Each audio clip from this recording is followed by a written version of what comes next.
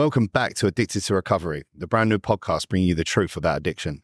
Our aim is to raise awareness about recovery and change the way society views the addict.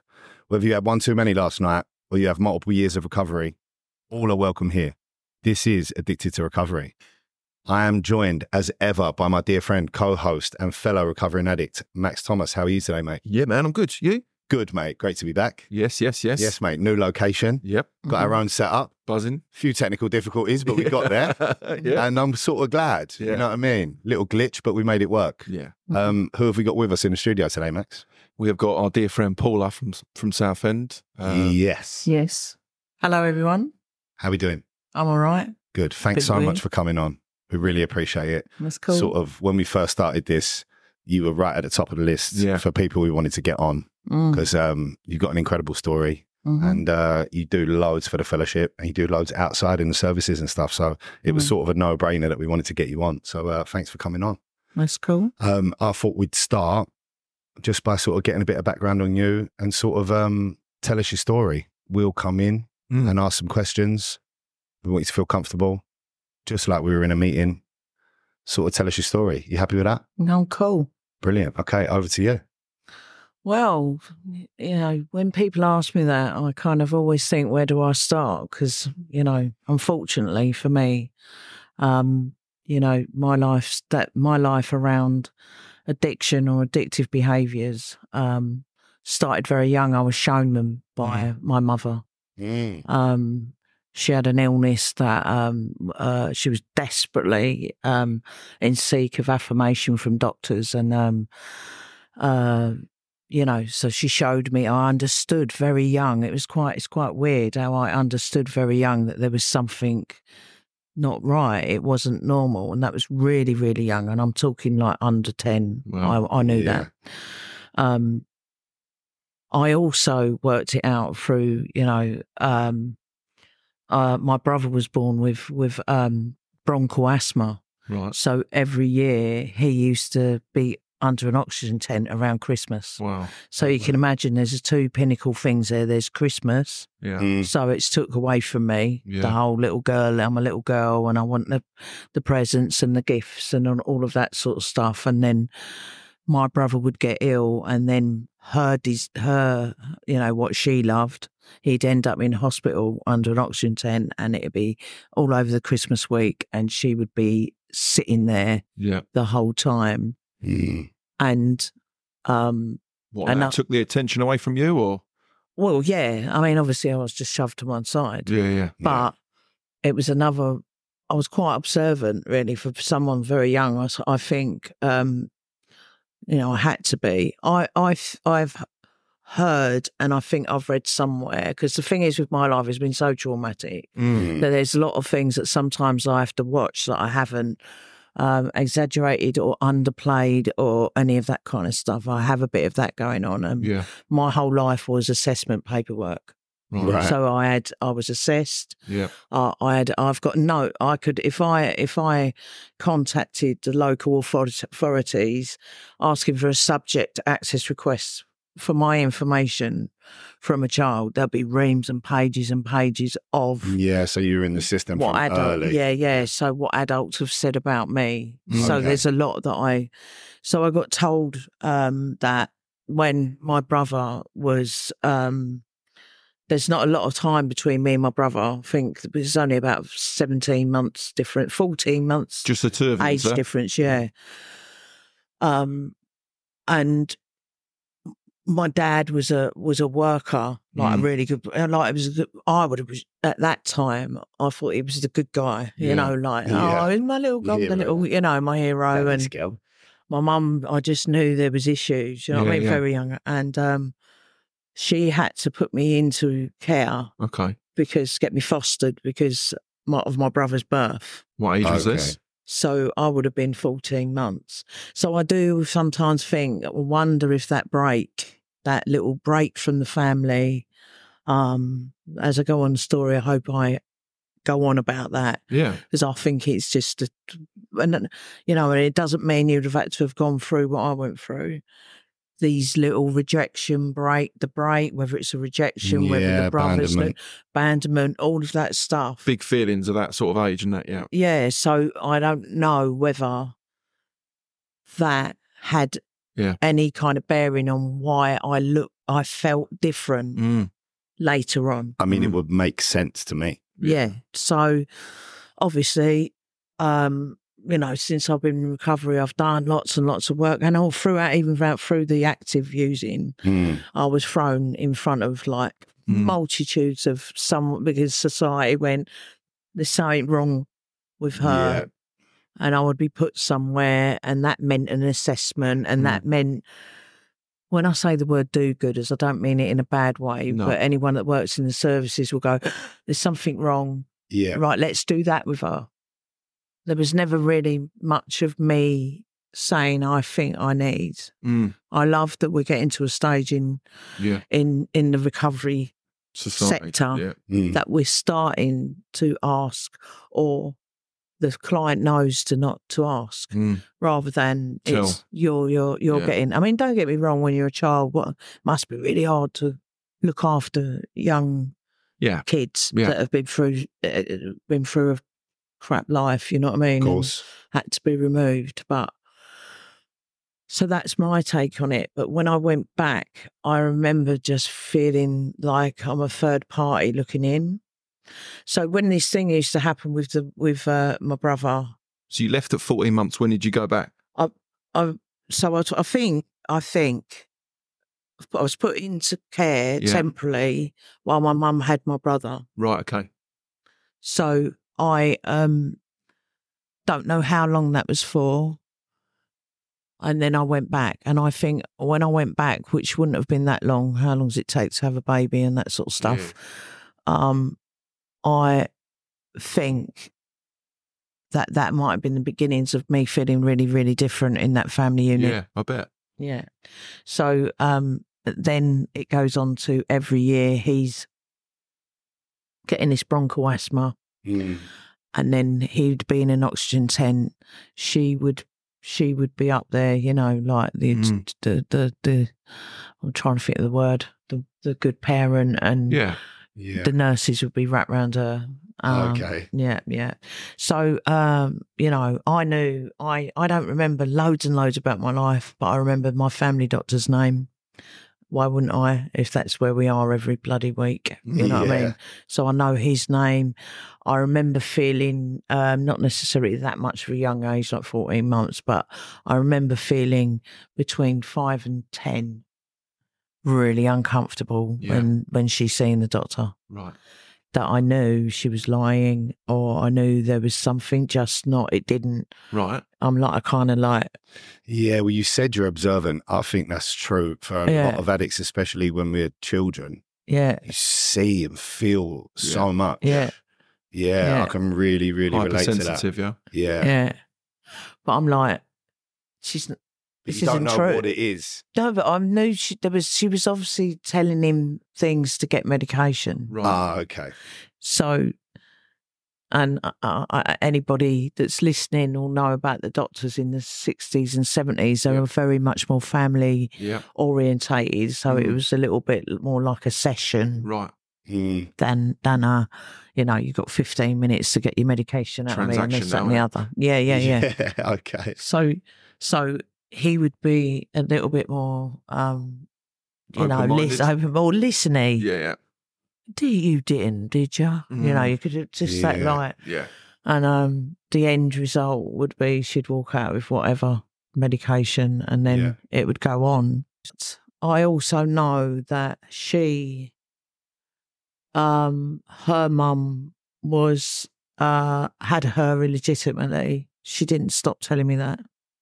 I have questioned whether she was, because of the whole weirdness of the way she was. I was wondering whether she's made that bit up. But apparently, I'm named after a nun, Sister Mary Paula. Apparently, but that is funny, isn't it? It's really funny. But she was born illegitimately in the war in 1939. The mum ended up in some kind of nut house for that. Right. That's what they did. Yeah. And then my mum ended up being brought up by nuns, and she didn't get out of there until her mid-25 years of age. Okay, I've seen some stuff about that, about nuns taking in illegitimate. Yeah.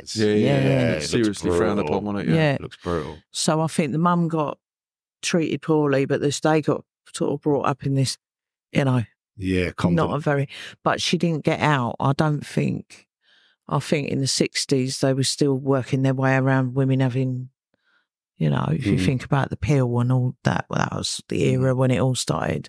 Okay. So I don't think she got out. She didn't have me till she was 32. So I don't think she had the greatest of bringings. Of course, she didn't. But so I think associating to any type of professional that's going to give her, who's going to listen. So that's what I was brought up with, a woman that was really, really unwell, didn't know what was wrong with her, had no kind of nurturing, was probably told she was a piece of shit most of her life for being a illegitimate child. And then she goes and has me. But, at one point, like I said earlier, my dad, I would have gone, she had a right result. Yeah. Such a lovely man. Yeah. You know what I mean? Apple of my eye. She was, I didn't know. I know the word resent now. I didn't know I resented her as a child. Yeah.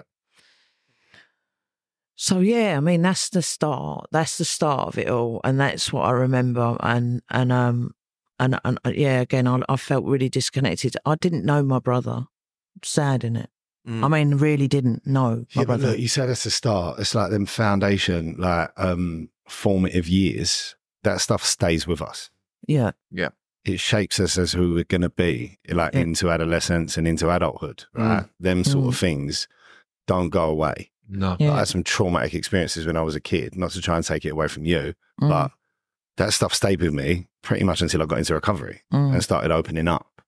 So, I feel like even though you were young, it's more than justified. It's just what happens with people, right? Yeah. Them formative years stay with us for a long time. It's a hard one, though, because I've come to the decision now, I suppose, that I was born an addict. But like you said, Paula, there was some big feelings that happened to me when I was young, and I think too young, one being failure. I took an exam when I was, say, 10, 11. I know it's not major trauma, but for me, it opened up that failure feeling, which I don't think I should have been. I don't think I should have been feeling those sorts of feelings, so big feelings. And then when I didn't get into the school that I wanted to, Chris, it was like I was straight into people pleasing. Do you know what I mean? That feeling of trying to attention seek and be part of, and again, that's a big old feeling. And I still say I'm interviewing someone for a job and they don't take me up on the job and go somewhere else. It sort of subconsciously opens up those failures. Yeah, inadequacy. You know what I mean? And I don't even know it's happening, but then I can act out and I speak to my sponsor about it, and we unpick it, and it's like, well, harkens back to them early formative days. Really, when you were exposed to those big feelings where you shouldn't have been exposed to. Do you know what I mean? It's But again, I don't know. Was it was it being exposed to those feelings that made me an addict and opened that wound, as I say, when I share in meetings, or I've sort of come to the conclusion that I was born an addict, and regardless, I agree with that. Yeah. Do you, Paula? Well, I also go into bits about, if my mother was taking medication, what I know about now around people that are on methadone, if they have children whilst they're on methadone. She wasn't, if I remember the tablets rightly, they were opioids. Right. Yeah. So. What was that, like Librium or something? Is that an opioid? No. So it's like codeine, morphine, distilled, anything with a G-Zic at the end of it kind of thing. Yeah. So this was like an antidepressant, was it? Sort of thing? No, like painkillers. Right, okay. Yeah, so, the sleeper. Yeah. So, I know about, I went on to later have a child on methadone. So you are basically feeding that child that drug. Yeah. So when did you first use? When did I first use? Oh, God. So around all that time where I started clocking that there was something going on, I ended up I just felt I just used to do really weird things and go out on my own and really dangerous, very young. If there would have been any kind of predatory kind of weirdos about, I might have been really at risk. Anyway, so I was just go off and do my own thing. I was kind of like off into a little disassociative world, you know, like, fantasy world. And I also had the embarrassment that other people on that estate knew what my mum was all about. Yeah, I get you. So Shame. Yeah. I had a bit of that, right? Anyway, there was these few houses round on the estate where there was they were bikers, which is, you know, like the leather jacket, proper Harley greasy, gang, Harley Davidson bikers, and they just looked free. This one woman's house, I'll refrain from her name. It looked free. They looked free. They looked like they were just doing what they wanted. And that woman had 2 kids. And I can't remember exactly, but I ended up I started going into her house. No, sorry. It ended up that her and my mother ended up swapping properties. She was in a flat prior to that. And I remember ending up just going up to her flat. I don't know how I got in there. I was probably about 7 years older than her eldest child. And I got in there and they were all sitting around and they were all smoking what I know now as cannabis. And I just remember thinking, I didn't feel any restriction. I walk into my mum and dad's house. So it used to be your house? No. So I went a bit too far ahead. Okay. They ended up, my mum, this woman lived in a flat. We lived in a 3-bedroom house. Not so long after these first times me seeing this woman, about a year or something like that after that, my mum ended up swapping with this woman. So they ended up moving into our 3-bedroom house and my mum moved up to this flat. Right. So I think maybe that's the way I got in, because maybe she spoke to my mother. I'm not sure, but I don't remember there being... But council estates were different then. Yeah. Council sense of community. Oh, yeah. So everyone kind of knew everyone. Everyone knew who the slag was. Everyone knew who the drug was. Everyone knew who the... Do you know what I mean? There was you couldn't... Everyone knew my mum was... What they used to call her Mental Margaret. Okay. I was Mad Max, so... Mental Margaret. Mental Maggie. Chrissy the Crack. Mad Maggie. No, Mental Margaret and Mad Maggie. I grew up with that. I was so embarrassed of it. I find it funny, though, that you're attracted to the bikers, because there's an identity there with a biker, isn't there? Do you know what I mean? And for me, when I was growing up, I was attracted to people with identities because I didn't know the fuck I was, wanted to be. Do you know what I mean? I was like floating around, not knowing what I was meant to be doing with life, music I listened to, what clothes on, and I was just, oh, fucking hell, he's got a bit of an identity. Easily led. I'll latch on to him, and it's amazing. I know it's not very different stories, me and you, but it's the same behaviour, right? Yeah, it's the same behaviour. Thought process. And look, this is what we was just talking about, me and Paula, before we started recording. The situations are different. The people are different. The feelings associated with it is the same. Exactly across the board. Yeah. The substances are different. The outcome's different. But the reasons and our thinking patterns behind it is all the same. And I think that's the main idea of this podcast, is trying to raise that awareness, yeah? That's why we end up in the same place, right? Exactly. So, yeah. I think with trauma, because we call it trauma, I think you could have watched your dog being run, the ones that you'd go, oh, well, that ain't really that. No. I just think it's a bunch of like emotions that you learn how to hide, and every now and then something pricks it. I just think people with my type of history, which the average Joe blogs would go, Christ, she must be traumatised. Yeah. Glaringly obvious situations. Right. Let me tell you, someone who's had trauma, and loads of it, learns how to cope, knows how to deal with trauma. You throw somebody that hasn't had that much trauma, they're going to react to it and feel worse. Do you see? It's I really do. I never thought about it that way. You learn how to work with. If that's like your backup program, at any point So you build up a tolerance. It's why boxers spar, You right? don't. Because they learn how to get punched in the face so that when they get to the fight, they can take a punch. Yeah. I never thought of that way, Paula. Well, no, because you get taught. I remember when I went into rehab, it's like they were going, we're going to put you in a group with these people that have also apparently got trauma, right? And I'm like, yeah, you ain't had my life, mate. You have not had my life. Yeah. And they're talking about, you know, and that, you know, crying over.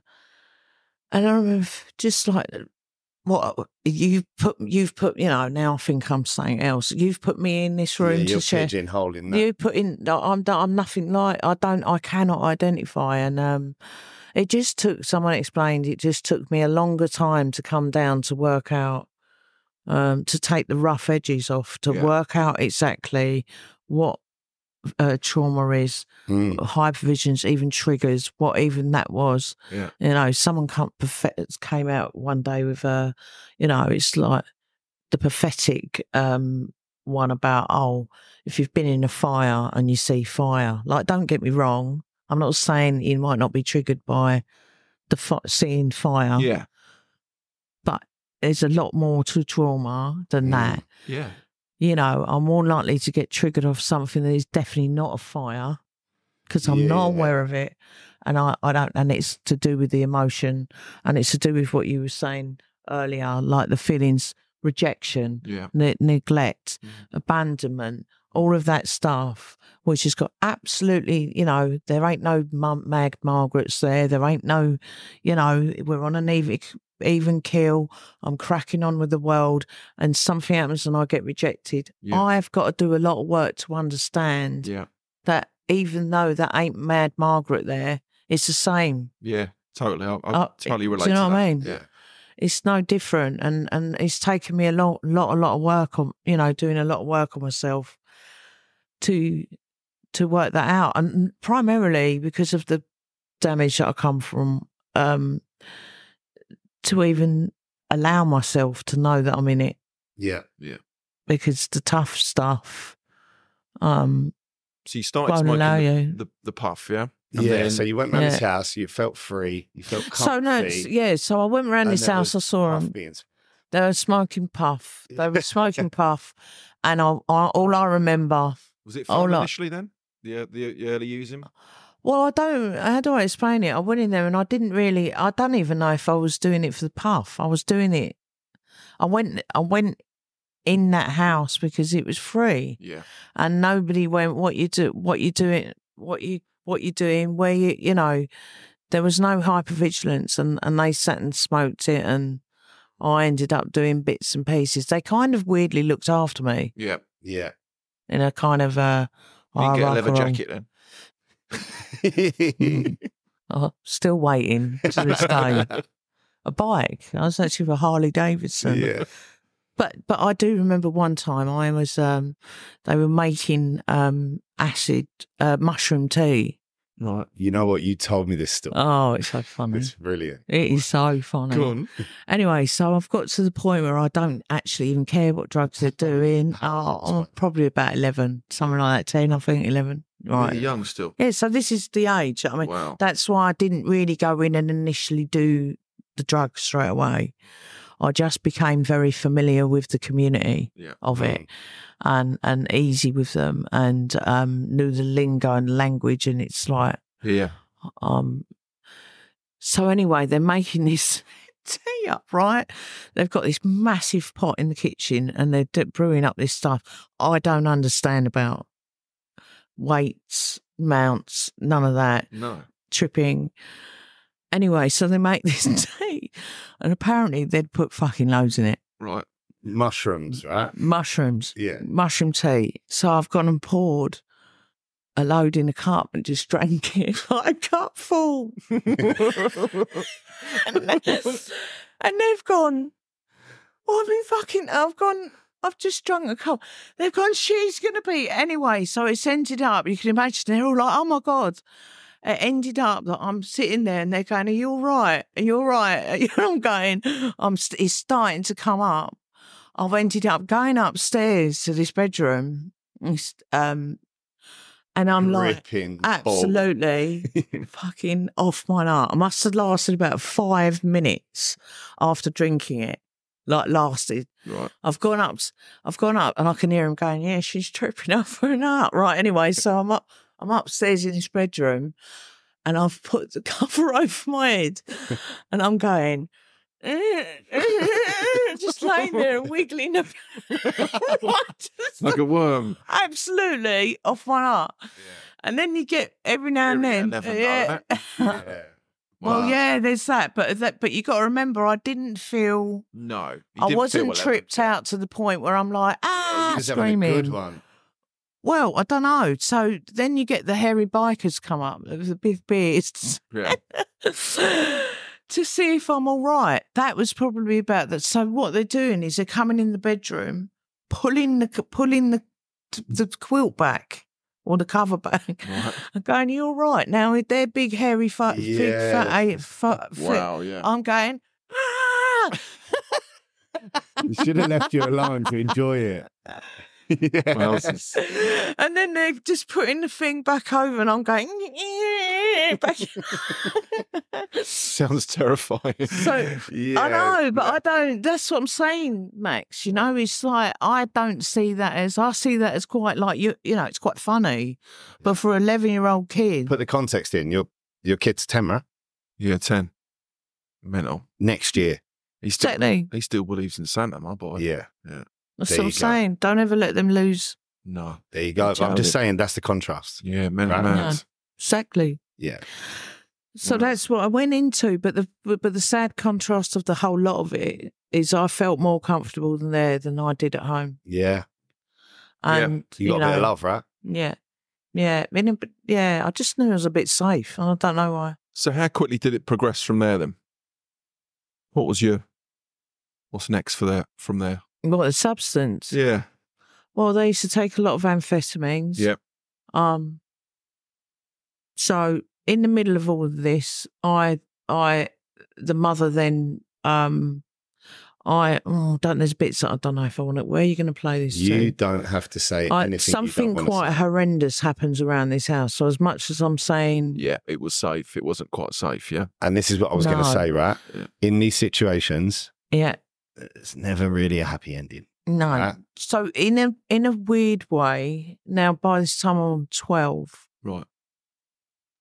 I don't know, and if you look at the way that biker people used to live and the way that they used to have to get their gangs and their partners and this and the other, they didn't really care about age, right? Put it that way. And if anyone's listening to this, I don't mean a fixed, that is the gang that I went into. Yeah. There wasn't a lot of emphasis around girls' ages. That's not a blanket statement. It's just I didn't mean that. Yeah. So anyway, I go in this. It ends up that one of the guys has taken quite a liking to me. I'm now like 12, and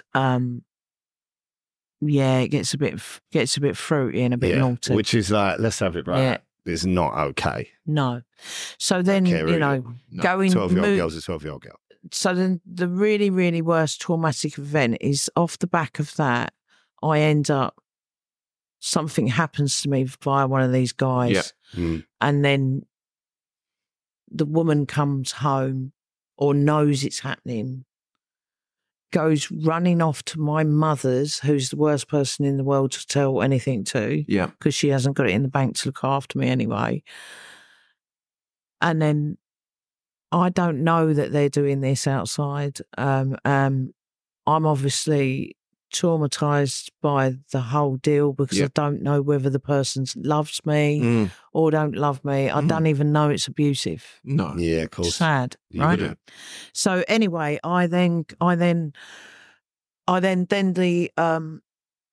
then all of a sudden my mother turns up. I'm like, oh my God, I run away. I can't tell anyone anything. And then she reports it to the police. Yeah. I then get picked up by the police. I'm too scared to tell the police. Fucking hell.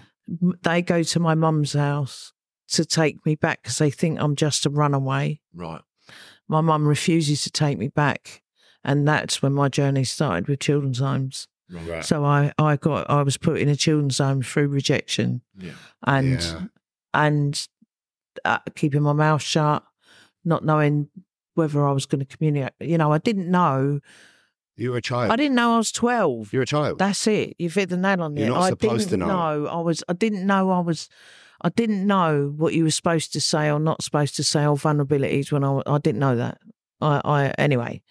So then I go into the world of children's home, and if we want to go around what you was talking about drugs, that's where all the aerosols, glue, so butane gas, all of that stuff. So there was a bundle of us lot thrown into one roof that were all just as equally damaged, seen lots of things, and ended up using all sorts, whatever it was, cannabis, acid.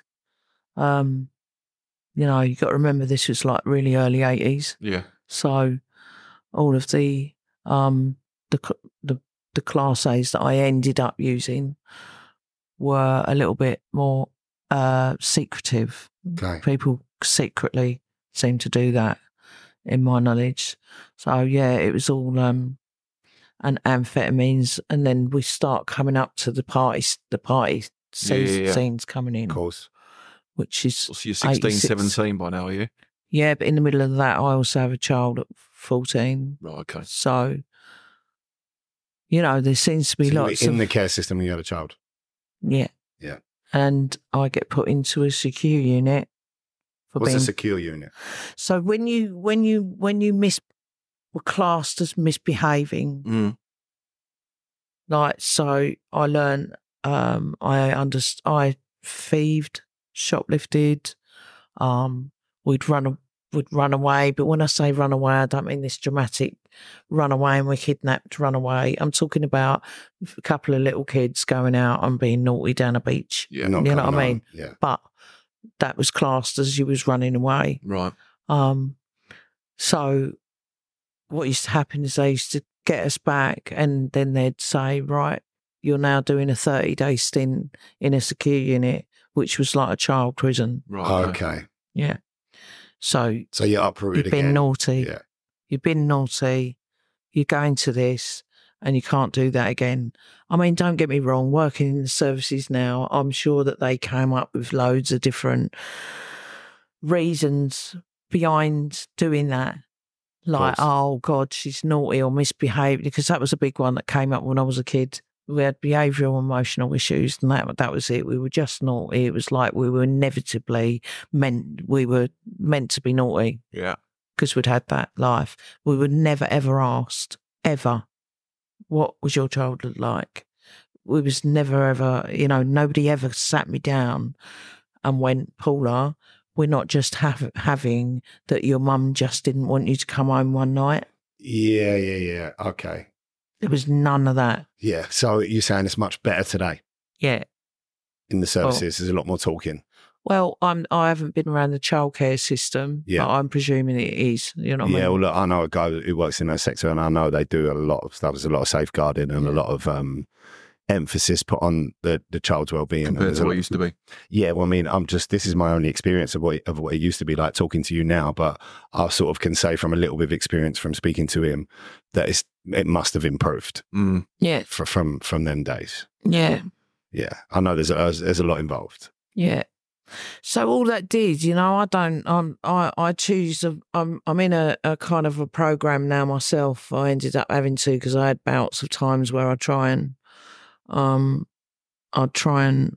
sort of stop using substances. But I know that none of this is to do with the substance, really. None of it's to do with the drug. None of it's to do with anything. You know what I mean? It's to do with how I felt. And so for me, I could go into a domino effect of that. Just went from one drug, from amphetamines, the cocaine was about, ecstasy was just coming into the world at that time, 86. Was this mid-80s Ecstasy Land? Ecstasy Land, 88, Acid House, the rave scene. There was back rooms in 89, 88 where there was heroin going on, but like I said, it was very secretive. It was still it was looked at as kind of like a naughty drug. Yeah. It still sort of is now, No, but it's it's not. not. Yeah, so, I was going to say it still is now. but it's not hidden. The one, it's not so. There wasn't this type of. But all of these drugs were your solution to life, weren't they? It's whatever it is, powder, potion, poison, it doesn't really matter, does it? It was your coping mechanism, I suppose, wasn't it? From me listening to you. The sad thing is, though, I didn't know that. No. I didn't know that when I'd found my little place. I only realised that when I come into recovery. Yeah, me too. Do you know what I mean? I swapped recovery for drugs, basically. That's my way to live life now, is through recovery. Before it was, I used to go and blast myself at the weekends to forget about all the life stuff that I had going on. I've still got that life stuff going on today. Yeah. But I've got tools that I've been giving in recovery to to combat that stuff. Yeah, man. Combat it, yeah. But it was terribly, I didn't. That's the real sad part about it. But talking about getting away from the drug bit, very, very young, I was taught that you're naughty. Yeah. Yeah. Don't even matter whether you've just essentially been raped. No. You're naughty. Yeah. And so speed that up another 30 years. Yeah. Why the hell am I ever going to think that I've got a chance in life at all? Yeah. Because as you guys, I know you're both from recovery, once you start having things go wrong, then successions of things start going wrong. So the more that I got things wrong, I kind of at some point accepted that was my life was going to be. I wanted to take because the end. So I got informed very young that it didn't matter what happened. I was going to be to blame. Yeah. And I was wrong. And if I dared or tried to say anything about it, I was better off keeping my mouth shut. Yeah. I learned about the staunch stuff about don't say nothing, criminal attitude. You spoke to me a lot about that. Criminal attitude. I won't speak. I value. I mean, it's weird because when you get in, I choose to stay clean through Narcotics Anonymous, and a lot of that's about, being a trusted, to help someone else, to be trusted. So I've come in with a value already because I don't tend to go, I really, really believe in that. But when it's a case of, even if you try and argue your case, which when I was younger, and I tried to, they weren't listening anyway. Professionals in the 80s was not listening. No. That you especially under the age of 16, it was like I was trying to just deemed as a kind of naughty child. Yeah. So you're using Progress. You're on now onto the Class A's, yeah? Mm-hmm. So when was the first time you found out about recovery? Because I know you've been in prison a little bit, haven't you? Was NA in prison at that point, or? I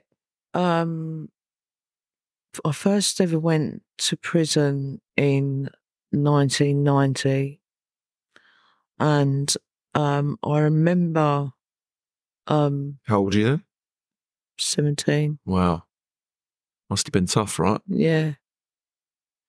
Yeah, well, not really, because if you've gone from children, of course. If you're especially, what was that word you said when you got taken out of the isolation unit? Secure unit. This sort of secure unit, then it's almost like you're sort of used to it. That's what I'm saying. Did you find, and I know you mentioned about a biker gang at the start, when you went into prison, was it like camaraderie in there? Did you feel once you were in there, was it a similar sort of like belonging in there as well, or? When I first ever went in, it wouldn't have took me long, but I didn't feel that straight away. No. You're moving.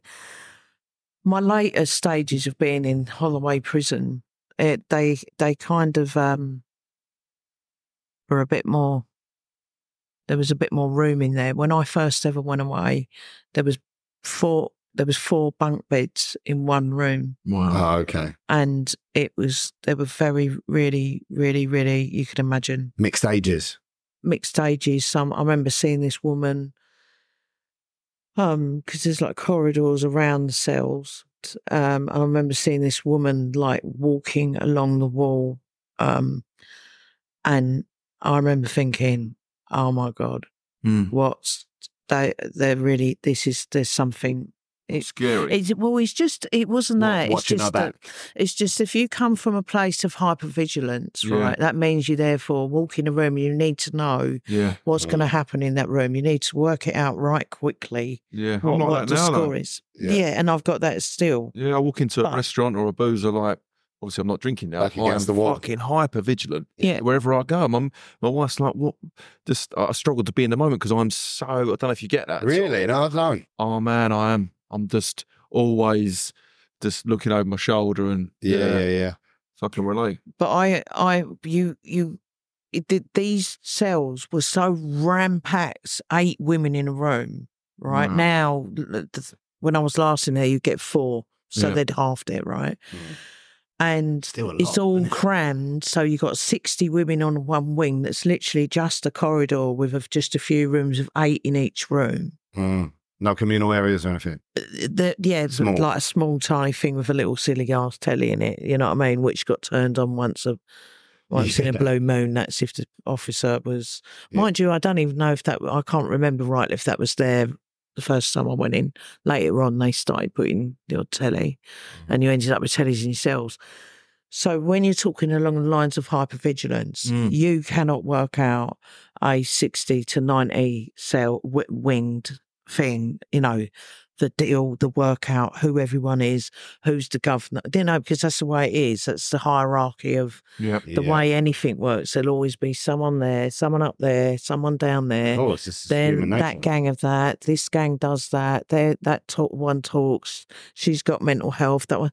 So I was just like, hold up a minute. Yeah. I ain't. You know. 17 years old. Yeah. Come on. Yeah, you know. And like you said, you'd like to think after all of them secure unit turn out, so I wouldn't.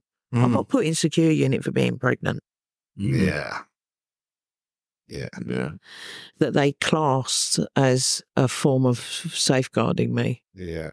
So was there drugs in prison? Obviously, don't say as much as you want. So there is, Yeah. All the time. I mean, I haven't been the latter stages of no. I wasn't in there. What was the last time? But every time you've been in, there's always been something. Yeah. I mean, was there recovery in the prisons when you were there? Because I know I mean, a lot of work about that now, don't you? We can come on to that at the end. Yeah. I mean, the first you'd get they're all units, so you'd get put on a detox unit, right? And I heard later on that there was these prisons. I don't remember it at first when I went in, but I don't know whether that was because I weren't really interested anyway. Yeah. Do you get what I mean? You can't hear what you don't want to hear. But then I remember if someone had said, "Oh, this is lovely." Yeah. I don't remember when drug-free wings come in. I remember knowing about RAT, which was like a rehab wing in one of the prisons, but I don't think that was till the late 90s that I heard about. No, it's taken a lot of work in it to get into the prisons around here. So it's back then it's probably a no-go, wasn't it? Yeah. So and plus my crimes weren't really that I was in and out all the time. It was in and out. Was it small things, just about volume that got you in, rather than like? Well, it was just I was a prolific thief, shoplifter. Really, and I used to be a bit embarrassed that it was just shoplifting, but no, I used to be at it. That's like me. I get a sense of inadequacy when I go to certain meetings because I was a cocaine user. I didn't get onto crack and heroin. I feel that. Yeah. You know what I mean? Like you just said, I wish I'd done something worse. Yeah. Do you know what I mean? Mad, isn't it? That's mad. Oh, don't get me wrong. There'd been a couple of quite bad things, but there was one where I thought I was going to get quite a really big sentence, and I'd kind of gone, right, now's the time. I'm going to sign up to this drug wing. It was like I'd planned out my journey.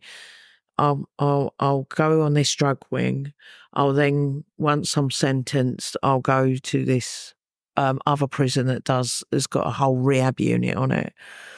And by the way, by that time, I'd been to in Holloway. I'd been to mid-90s, early 90s. Been to NA meetings in there. Right.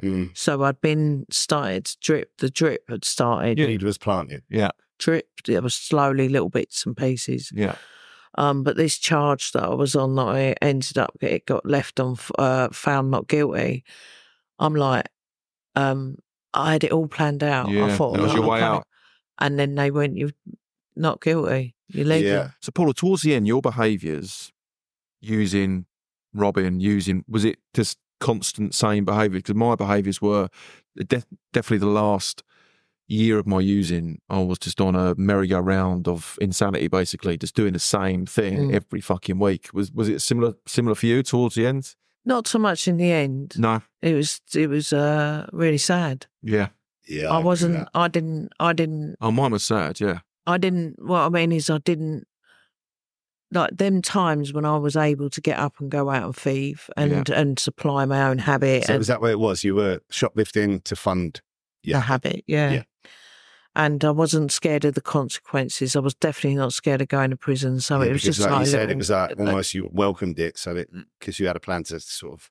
Well, no, we're only on that one. I didn't welcome it, Chris. Okay. I didn't welcome it, but I wasn't scared of it I wasn't scared of it if I got it. That was potentially a long sentence. Yeah, that one. That one. Yeah, and they went knock, and I thought, oh, for God's sake, I can't even do a long. I can't even, when I did make a choice, but in the end, I ended up. What ended up happening was I became quite well known to the community, right? And that meant the police, the services, all of them. So I couldn't. You end up getting a kind of name around yourself around crime, especially with thieving around shops. The pictures are up. They know who you are. You end up wearing a disguise. Yeah. I've done that. I've done that. Yeah. But anyway, I couldn't do it anymore. And things I was starting to, like, for years I was able to. So consequences were coming on top. Consequences. I always had houses. I was always able to go and manipulate something. I was always able to do that. And like everyone, like your story. Yeah. In the end, I just couldn't do that. Yeah. And I had ended up drinking alcohol. That was like the biggest downfall ever. I know a few. Out of all of those, all of the drugs, all the Class A's, the crack, the heroin, alcohol, I think nearly killed me. Yeah. I ended up. So where it really, really started was 2011 or 2012, 13. I have a seizure in the street. Right. I don't know why or whether I was clucking, whether I'd been attacked. I still don't know nothing about it. And they had to put me in a coma, and I woke up in Rochford Hospital after it. Fucking hell. And it's Christmas, right? And I'm like, that's your time of year. Older. Yeah. Oh, maybe you've hit something there. And I'm like, right. When I'm sitting in this room, they've done this whole these tables, bless their hearts for all of the clients in that hospital. They've tried to do their best. Christmas dinner. Yeah. Yeah. And I'm going, fuck this.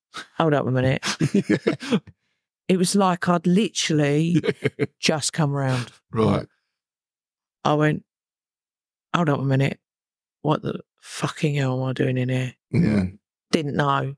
And then just kind of, and I think that come from my institutional background, I was able to just crack on with it. So until they told me any different, I would have just done as I was told, right? Which is really, really sad. In the early 90s, I may have had a bit of a fight and gone, what the fucking hell? You were pretty much done then, yeah? Absolutely, waved right in. Gloves were off. and I can't even. I don't even. Do you know what? I didn't even remember that I was a heroin addict. Right. I didn't remember I drank alcohol. I didn't remember none of that. So I was coming off this real blank page of I don't even know why I'm here. So physically, mentally, And just spiritually done in. rock bottom. Like nuts. Yeah. And then when I got out, and also in that time I'd lost a little girl. Right. And they never told me about none of it. They didn't sit me down and go, "Oh, How long were you in the coma for? I'm not sure. No. Not sure. It definitely weren't like a day. It was like weeks, I think. Wow. But prior to that, through the addiction, I'd lost a little girl. Yeah. Rightly so, because it was disgusting behaviour. Yeah. Not saying at that point in time, I didn't know it was bad. I didn't know that it was wrong. We don't do it. No. I didn't know it was wrong. I think we've got an inkling, but I was it's not enough. desperate. I was desperate to feel something. Powerless, right? That was. Well, I was desperate to have a delusional family unit, Yeah. I suppose. So recovery-wise then, when did that really kick off for you? Because I want to get onto that. 2015. So you come out of your coma. You had a bit of an awakening, let's say. You sort of knew. Went out for another. Went out, of course, obviously. Addicts, ain't we? Just to make sure. Just to make sure. Yeah, go and smash ourselves to bits for another 3 or 4 years. Just to have another go. I can't even remember it. So I feel like a proper, which is insanity right there, and let's just quickly go back to that. I don't even know how to go and do it properly. No. You know what I mean? Don't get me wrong. Didn't take me that long to know how to go back to using heroin. I'm not saying I was sitting there, I didn't know that. No. But I definitely didn't have the ability to maintain it like I did when I was younger. And I definitely couldn't remember who was in my life, who I knew, who I didn't know. Wow. I'd lost all of that, and Just I was so real frightened. Break from reality. I was so frightened, really. I know that now, but I didn't know that then because I was so high that I didn't even know whether I didn't even know if I had an option not to use. So I went down the services and luckily enough, I was well known. This is one time where it was value. Yeah. I went in front of this worker, bless his heart, he's not alive no more, and sat in front of him. I couldn't really remember him. I remember it, and then I just went into hysterics. And he was used to me being the old, bravado, boisterous, don't matter. I would never tell you anything. No. Didn't told, skimmed around, didn't tell you a lot. You know what I mean? But, and he was just like, shocked by it. He couldn't believe it. So you had done him. Absolutely done. And I've got to say, the services around me were absolutely fantastic. Yeah. So that was they put you in a treatment centre? Yeah, not straight from I had to do 3 separate types of detox. Right.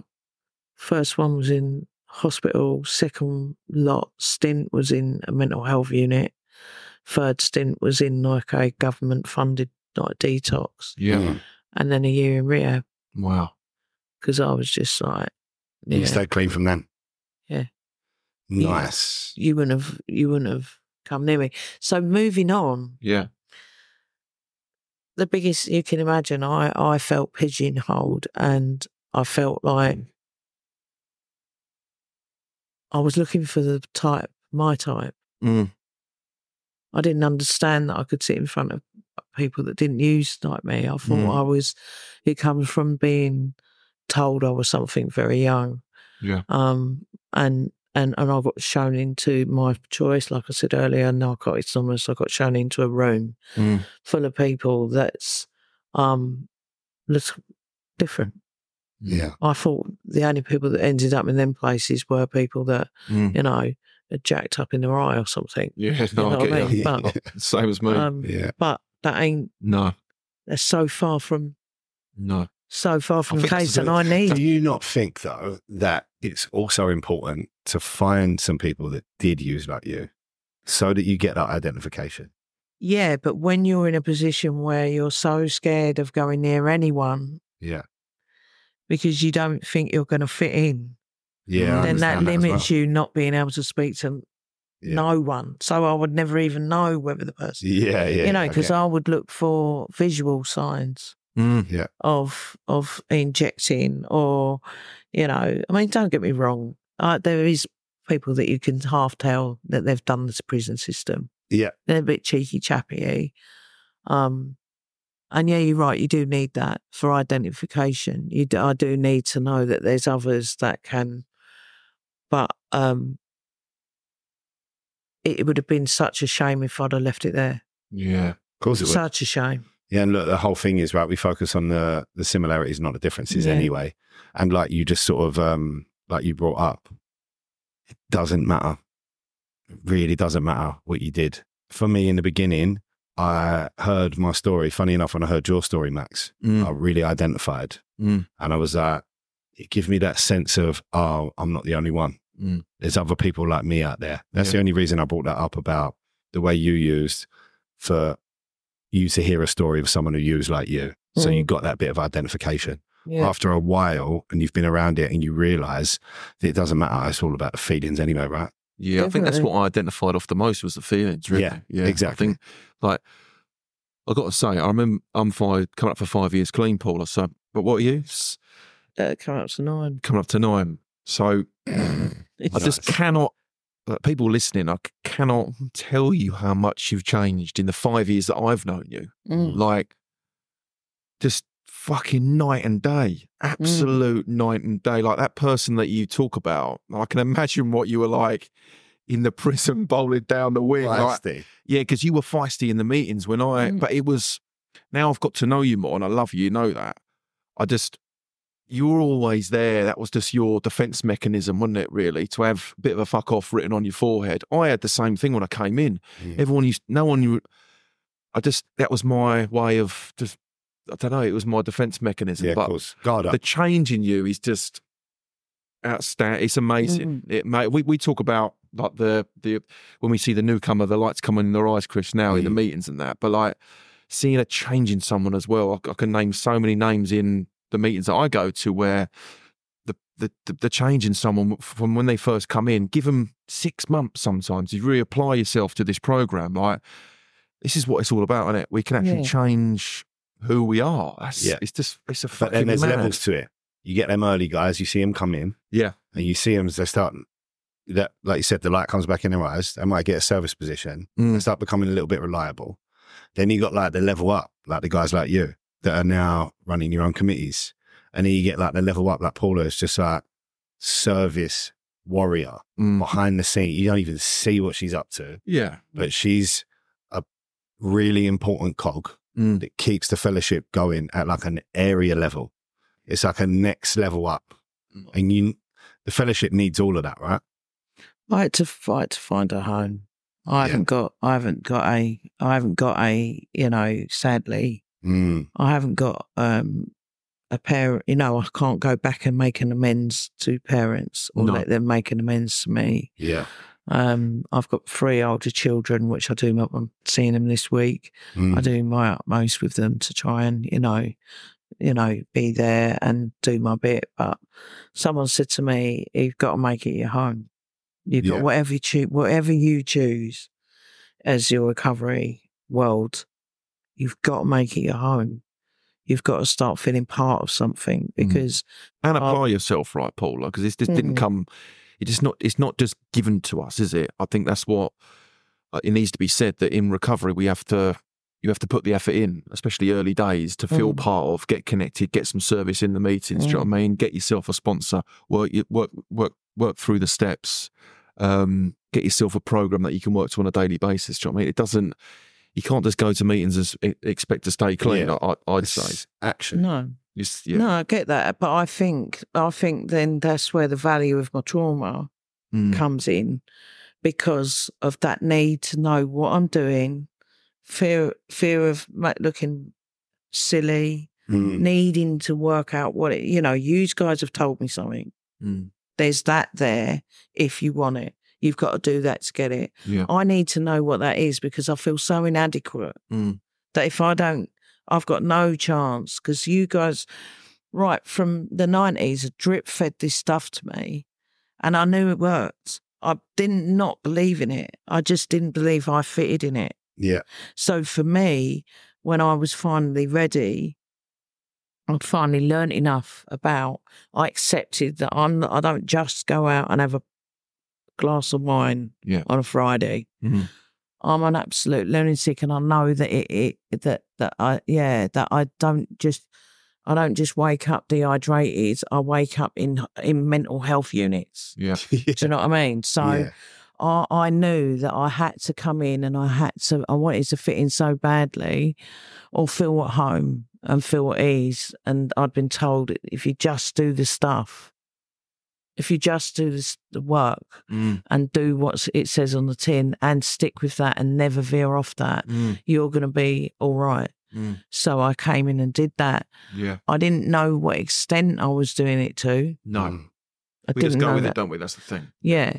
And I actually enjoy it. I actually enjoy doing what I do. I get, I don't know, it's like my first job. I also work in the services. Yeah, amazing. I love the variety of people. I love working out that I weren't that bad. I like it that I find out that people care about me and love me, because I didn't know that. You know, you can imagine making people want to cry. You can imagine from when something happens as a child like that you've got this informed thing so everything I displayed to you at the beginning was what I thought of myself. Yeah. So, you know, it's crazy, isn't it? I find it amazing. Now it's come full circle. Now you're part of a team that's put NA meetings into prisons and institutions, right? And you're on that committee, aren't you? Which is just I wanted to get onto H&I a little bit. For me, when I came, so I was still in the dry house at the time, so I was in my first 9 months. Yeah. And I took a service position with you. Oh, first of all, when I was in treatment, the H&I meetings that were coming in were on Zoom, and your face popped up on the screen. You was like involved, so you'd probably got the meeting set up, and then you put the secretary on, put the person who was sharing on, and I saw your face, and I remembered you from when I'd come to the meetings previously, and I was like, remember that? It was like a familiar face. So you've been a huge part of my journey. Even though you didn't know I was there, I saw you, and I was like, she's still around. And our relationships flourished.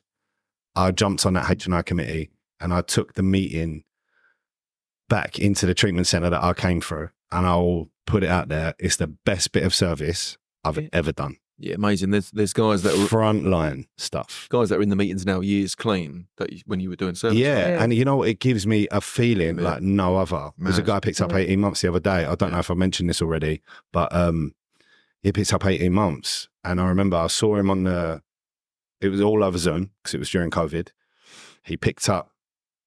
He got to his 28 days at the end of the treatment, and he was like, I know I'm not supposed to do this, like numbers and stuff like that. I want to know where to go when I come out. And I gave him a list of meetings, and he showed up to the Monday night Basildon meeting, got a service, and he's been there ever since. Yeah. And he's put his life back together. And just to think that through H&I, I was able to be a small part of that guy, like carried the message to him, maybe planted that seed like you spoke about earlier. And now he's clean. And that's just one person. I mean, I take another type of group at work, which is called Smart Recovery. Right. I think that's fantastic. You know, it hasn't got as much as of a big, big fellowship as what the AA and NA and CA have got. Yeah. Or the big following. Yeah. But yeah, you've got people that will just keep, once they feel like they've got it and they're getting, or they understand what's going on. I was talking to Chris about my job role. My job role is classed as the title was Building Recovery in the Community. Amazing. So again, I'm on this thing where I'm kind of like, just want to see a bunch of people in a room. Yeah. Don't matter what stage they're at, whether they injected in their eyes or snorted coke up their bum, you know. It don't matter, you know what I mean? I mean, on paper, if you'd have come up to me years ago and said, you're really close to Chris and Max, I would have gone, no, we ain't. We ain't got nothing in common at all. Yeah. And it's beautiful, isn't it, that you come to somewhere and you think, oh, actually, we've got more in common than It's amazing. Yeah. Than what we think we have. Yeah. I think we're coming to the end, Chris. I think one last thing I'd like to say, Paula, is if you had a message, if there's a Paula out there of you 9 years ago, what would your message be to try and get into recovery? What's your life like now compared to what it was like? I've just got to say the word freedom. I don't feel restrained. I don't feel restricted. I feel like I've got choice. I feel like, I've got like deep rooted connections with people. I feel love a lot more than than I ever felt love. I don't think I ever did. But I had to sit down and shut up and stop trying to run the show, mate, because I was always thought I knew best and I didn't. But it's gone 180 degrees round the corner. It's completely different. You wouldn't have come near me. No. In the end. You wouldn't. Thank you so much for coming on. Yeah. That's all right. It's been brilliant. It's been great to hear your story again and to elaborate. I really like this format. It's so different from a meeting where we can sort of jump in and ask questions. I love it. And I really hope the listeners have enjoyed it as well. So look, that's another episode. We'll be back next week. Take care. Peace. Bye.